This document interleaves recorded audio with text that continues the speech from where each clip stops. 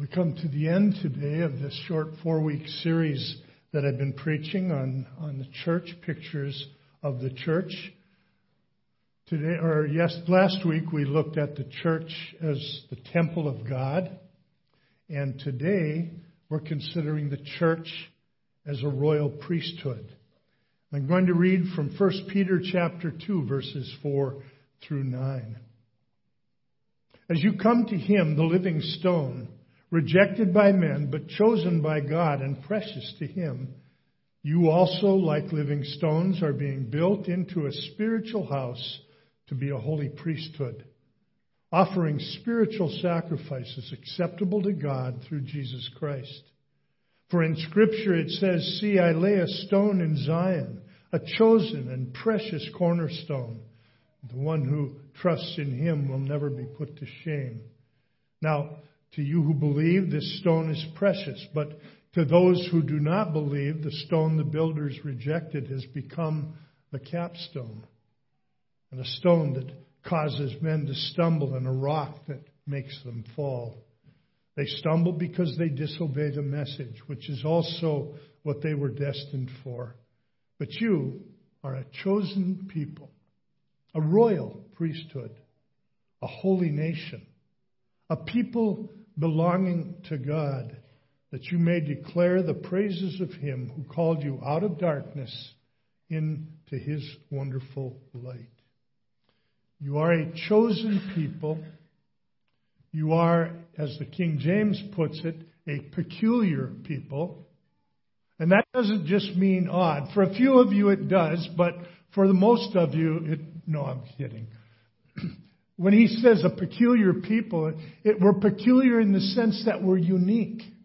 Out of all the people in the world, God has called us into relationship with him and desires to use us in service in his kingdom.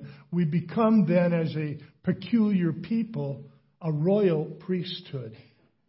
Now, what Peter declares here in the verse I just read is that we are a royal priesthood, and the imagery here is really from the Old Testament, isn't it? I think of the priesthood, I think of the Old Testament priests. It was a mediatorial position.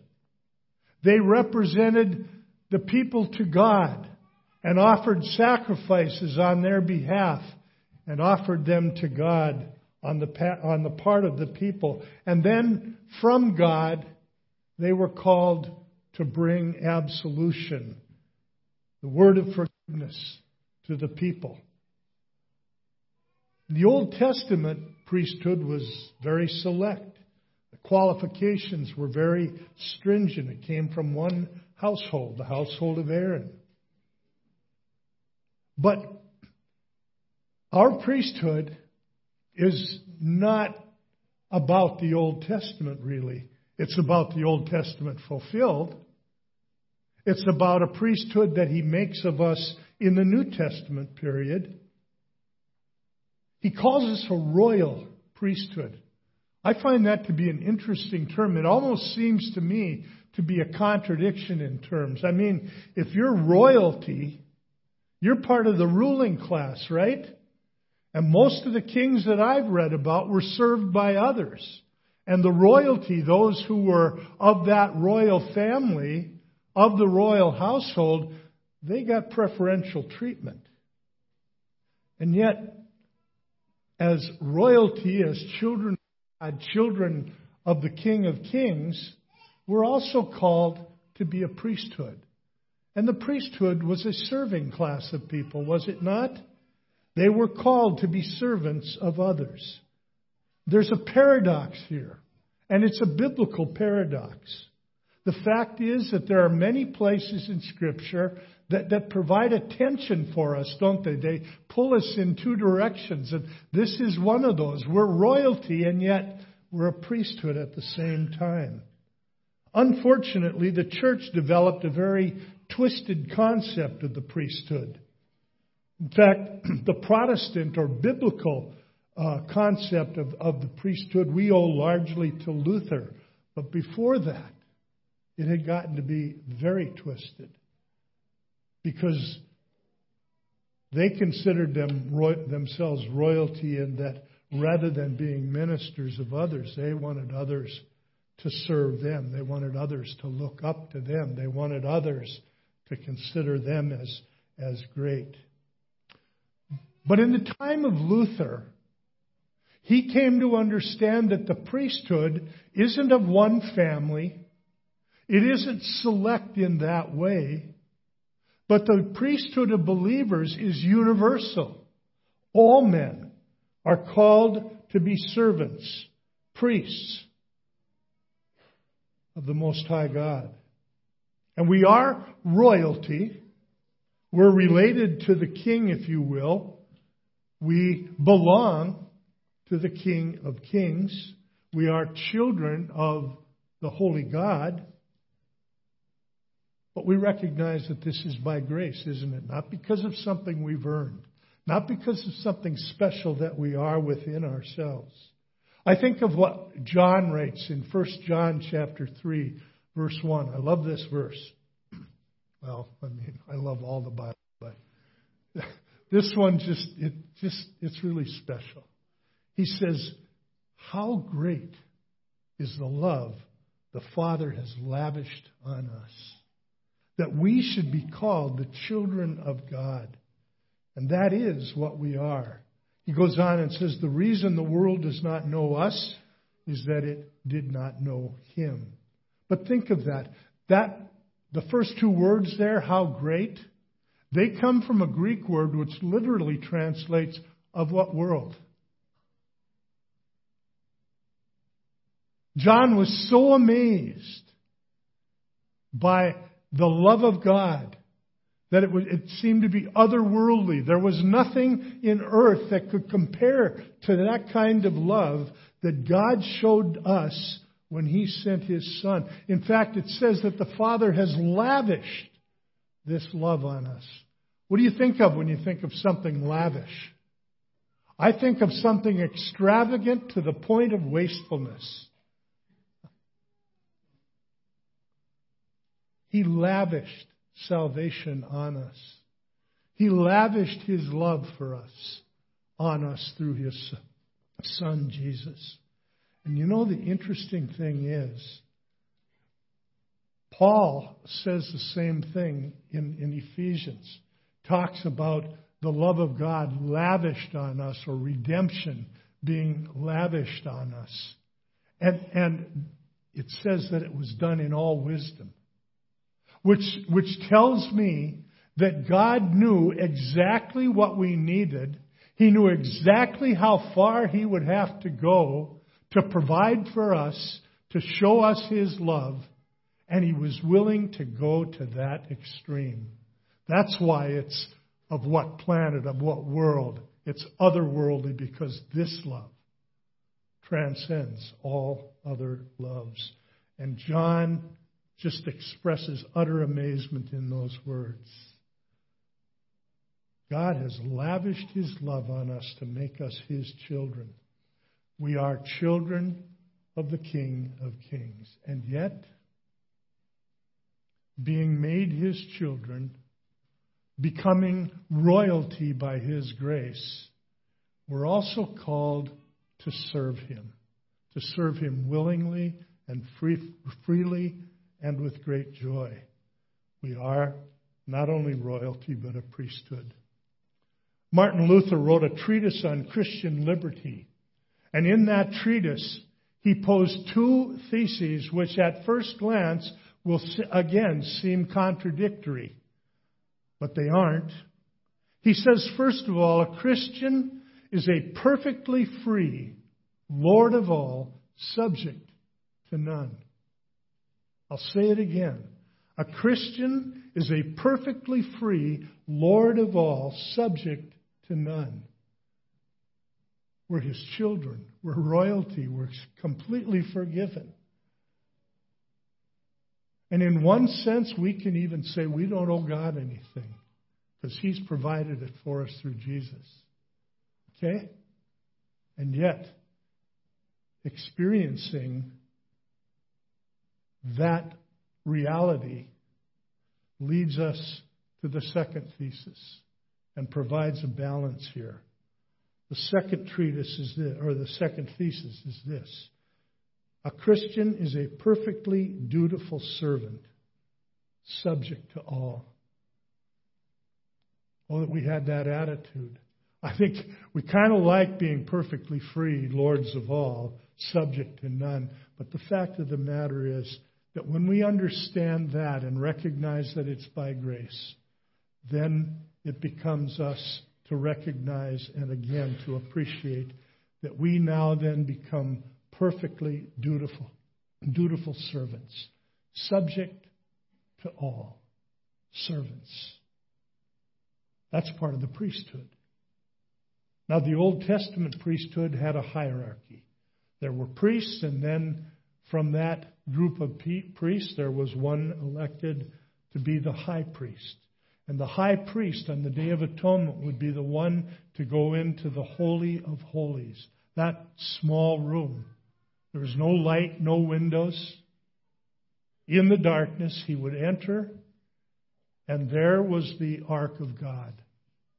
And he would take the blood of the animal that had been sacrificed, and he would bring it in, and he would, I guess you'd say, spray it around the room. He'd dip this little brush into the blood, and he would come out pretty much blood-soaked himself, covered by the blood of the Lamb.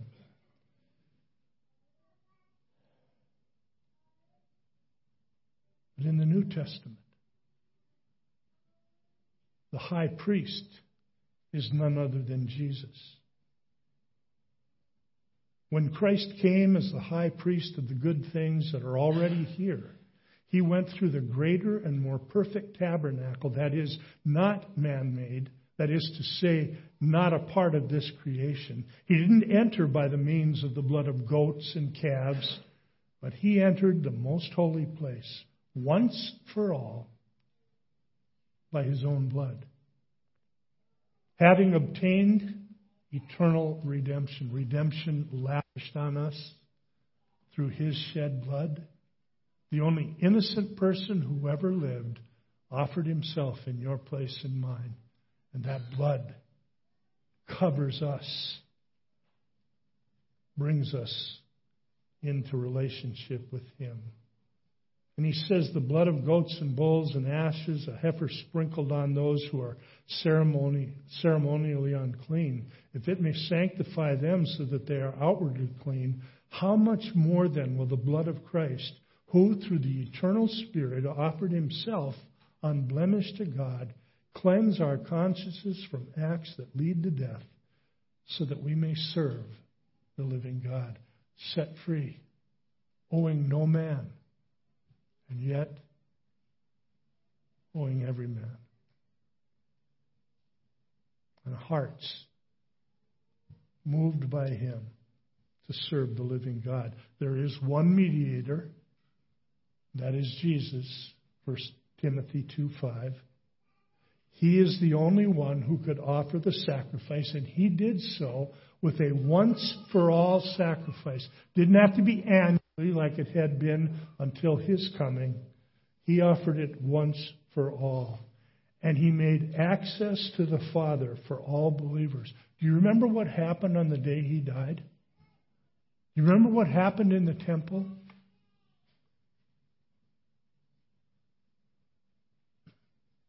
That curtain, which is the thickness of a hand and sewed with different biases so that it was literally unrippable, God tore in two. Why? Because Jesus had made access to the very holy of holies. He had made access into the very presence of God.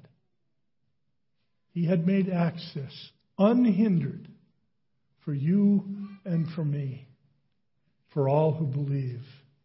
What a remarkable thing. And then he would enable us to serve the living God, and he would motivate us to that service as we recognize and again continue to grow in our appreciation and understanding of Jesus and His work on our behalf. So, in the end then, every priest is a believer. Do you know what that means? Every priest is a believer? No spectators, kids. We're not here to be watchers. We're here to be learners. We're here submitted to God and to the teaching of His Word that we might leave here equipped and motivated to serve Him as priests in the world around us. Priests to our neighbors, priests to our families, priests even to those we don't know. There are no spectators. If just one congregation came to understand, to believe, and to put that into practice, I can't imagine the changes that could be made. I'm talking one congregation. We're not a big congregation. But if every one of us here quit being spectators and joined into the priesthood, what kind of difference could it make? I don't know about you, but that excites me. There's just so much potential. And God can use each and every believer for His glory, to honor Him, that His Spirit might do the work in other people of bringing them to the Lord and creating faith in their hearts. Now, what about pastors? I said there are no human mediators. Is a pastor above the congregation? Nope. If I understand it correctly, and I believe in the AFLC, we have this theology correct, I'm a servant as a pastor. I'm called to a priesthood of serving you. And I do so by bringing you the Word, by teaching it on Sunday and on Wednesday and whatever, confirmation, whatever other opportunities I have as I go and do visits. I'm also then called to be an equipper of the saints. It was He, God, who gave some to be apostles, some to be prophets, some to be evangelists, and some to be pastor-teachers, to prepare God's people for works of service so that the body of Christ may be built up. There's a practical purpose behind what I would do as your pastor, and that is to equip you for doing the works of service that bring honor to Him. It's to help, again, motivate you not to be a spectator, but to be a priest. And we then are to offer up spiritual sacrifices to God. You're a chosen people, a royal priesthood, a holy nation, a people belonging to God, that you may declare the praises of Him who called you out of darkness into His wonderful light. And through Jesus, therefore, let us continually offer to God a sacrifice of praise, the fruit of lips that confess His name. And then from Ephesians 5, 1 and 2, be imitators of God, therefore, as dearly loved children, and live a life of love, just as Christ loved us and gave Himself up for us as a fragrant offering and sacrifice to God. Did you ever imitate someone? I've done it sometimes disrespectfully. I'm forgiven of that, by the way, by now. But there are times and there are people in my life who I thought, I want to be like him. They say that that's the most sincere form of flattery, that you want to be like someone else. And we are to be imitators of God as we learn of Him, as we see Him by faith, as we recognize who He is in what the Scriptures teach us. We want to flatter Him, honor Him, as we seek to be like Him. And like Christ, we are called to be a humble royalty. Indeed, our royalty is exercised, isn't it, through priestly service. In Revelation 8:3, we read, another angel who had a golden censer came and stood at the altar. He was given much incense to offer with the prayers of all the saints on the golden altar before the throne. We offer those prayers and they come to God, and He would answer them. We also offer physical sacrifices.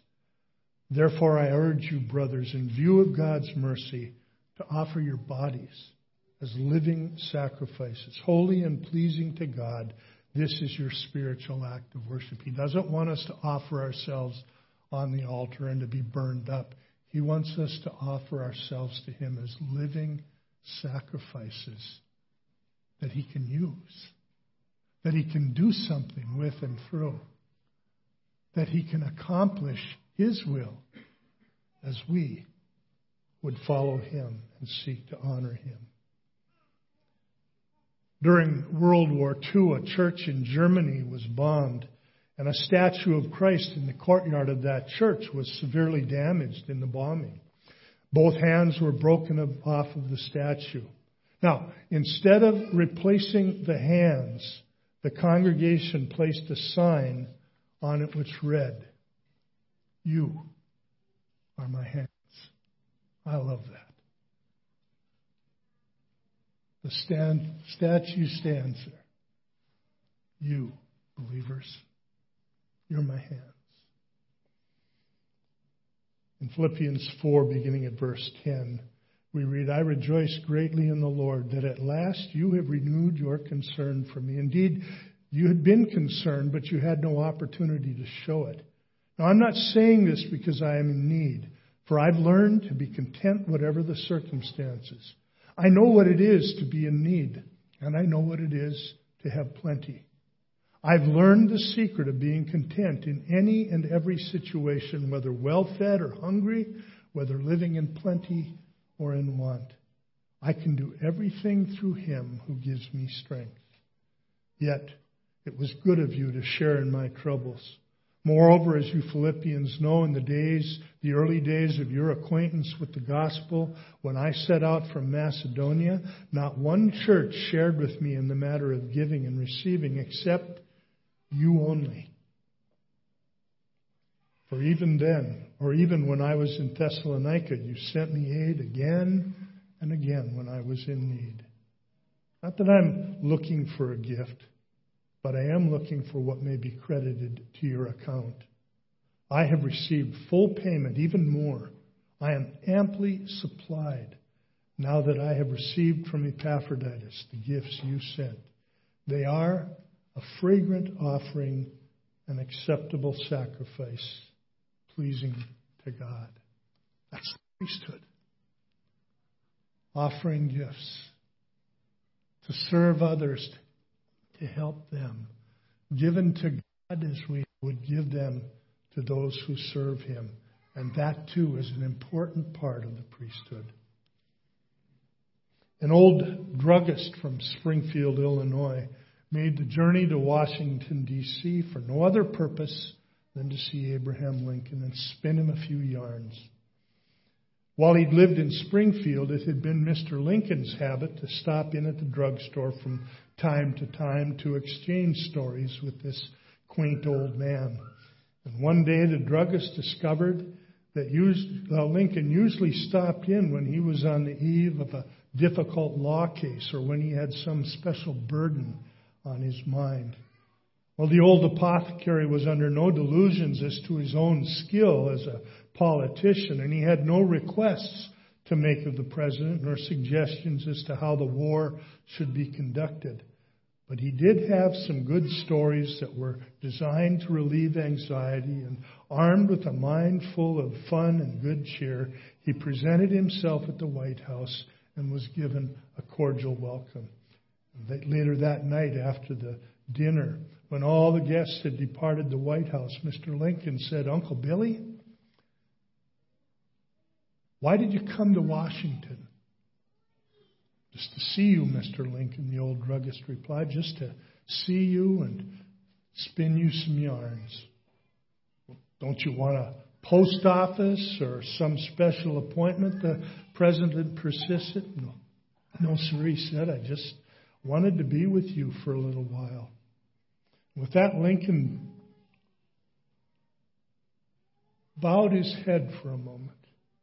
And then lifting his eyes, those seemingly infinitely sad eyes, he began to unload his heart to that old druggist. And for an hour he poured into the ear of the man he knew he could trust all the pain and grief of his soul. No one knows what the world may owe to that humble man who assumed a stewardship over another man's grief in the hour of his testing. That druggist was Lincoln's priest. And we have that opportunity too. When I began this series, I shared with you about a woman. Her name was Mabel. She had been the superintendent of the Sunday school at Faith Lutheran Church in South Minneapolis for many, many years. And she came up to me after that first year that I had served as a teacher of the junior and senior high age, and I just ate it up with a spoon. She said, "Would you take my place and be the superintendent?" And I didn't feel like I had any choice. And I got bitter. I'm not kidding. I got bitter about it. I kind of held that against her. Well, later on, as I went into seminary, Mabel got sick. And I don't know why, but I just felt the need to go and visit with her. And I did. And I began to visit with her regularly. Now, we had a pastor. But as I came and I shared from God's Word with her, as we worked out my problem with her asking me to be the superintendent, when she felt like she could unburden herself to me, I didn't become her pastor. But by the grace of God, I became her priest. That's way gooder.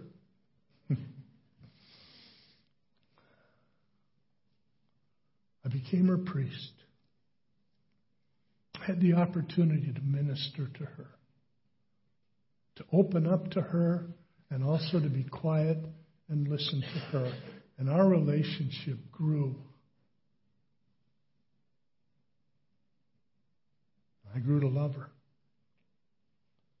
Thank God for the universal priesthood of believers. We are royalty. We are children of the King. We officially represent Him to the world. But we are priests too. We are servants of the Most High God. And we are equipped to do His will and to care for others, to feed His sheep, to feed His lambs, and to do so in the name of Jesus. Now, our status is because of Christ alone. And our example is also Christ alone. Our motivation is what Christ has done for us. In other words, our motivation is the gospel. And our power is that otherworldly love of God that we have been shown and then can show to others. You are a chosen people, a royal priesthood, a holy nation, a people belonging to God, that you may declare the praises of Him who called you out of darkness and into His wonderful light. Amen.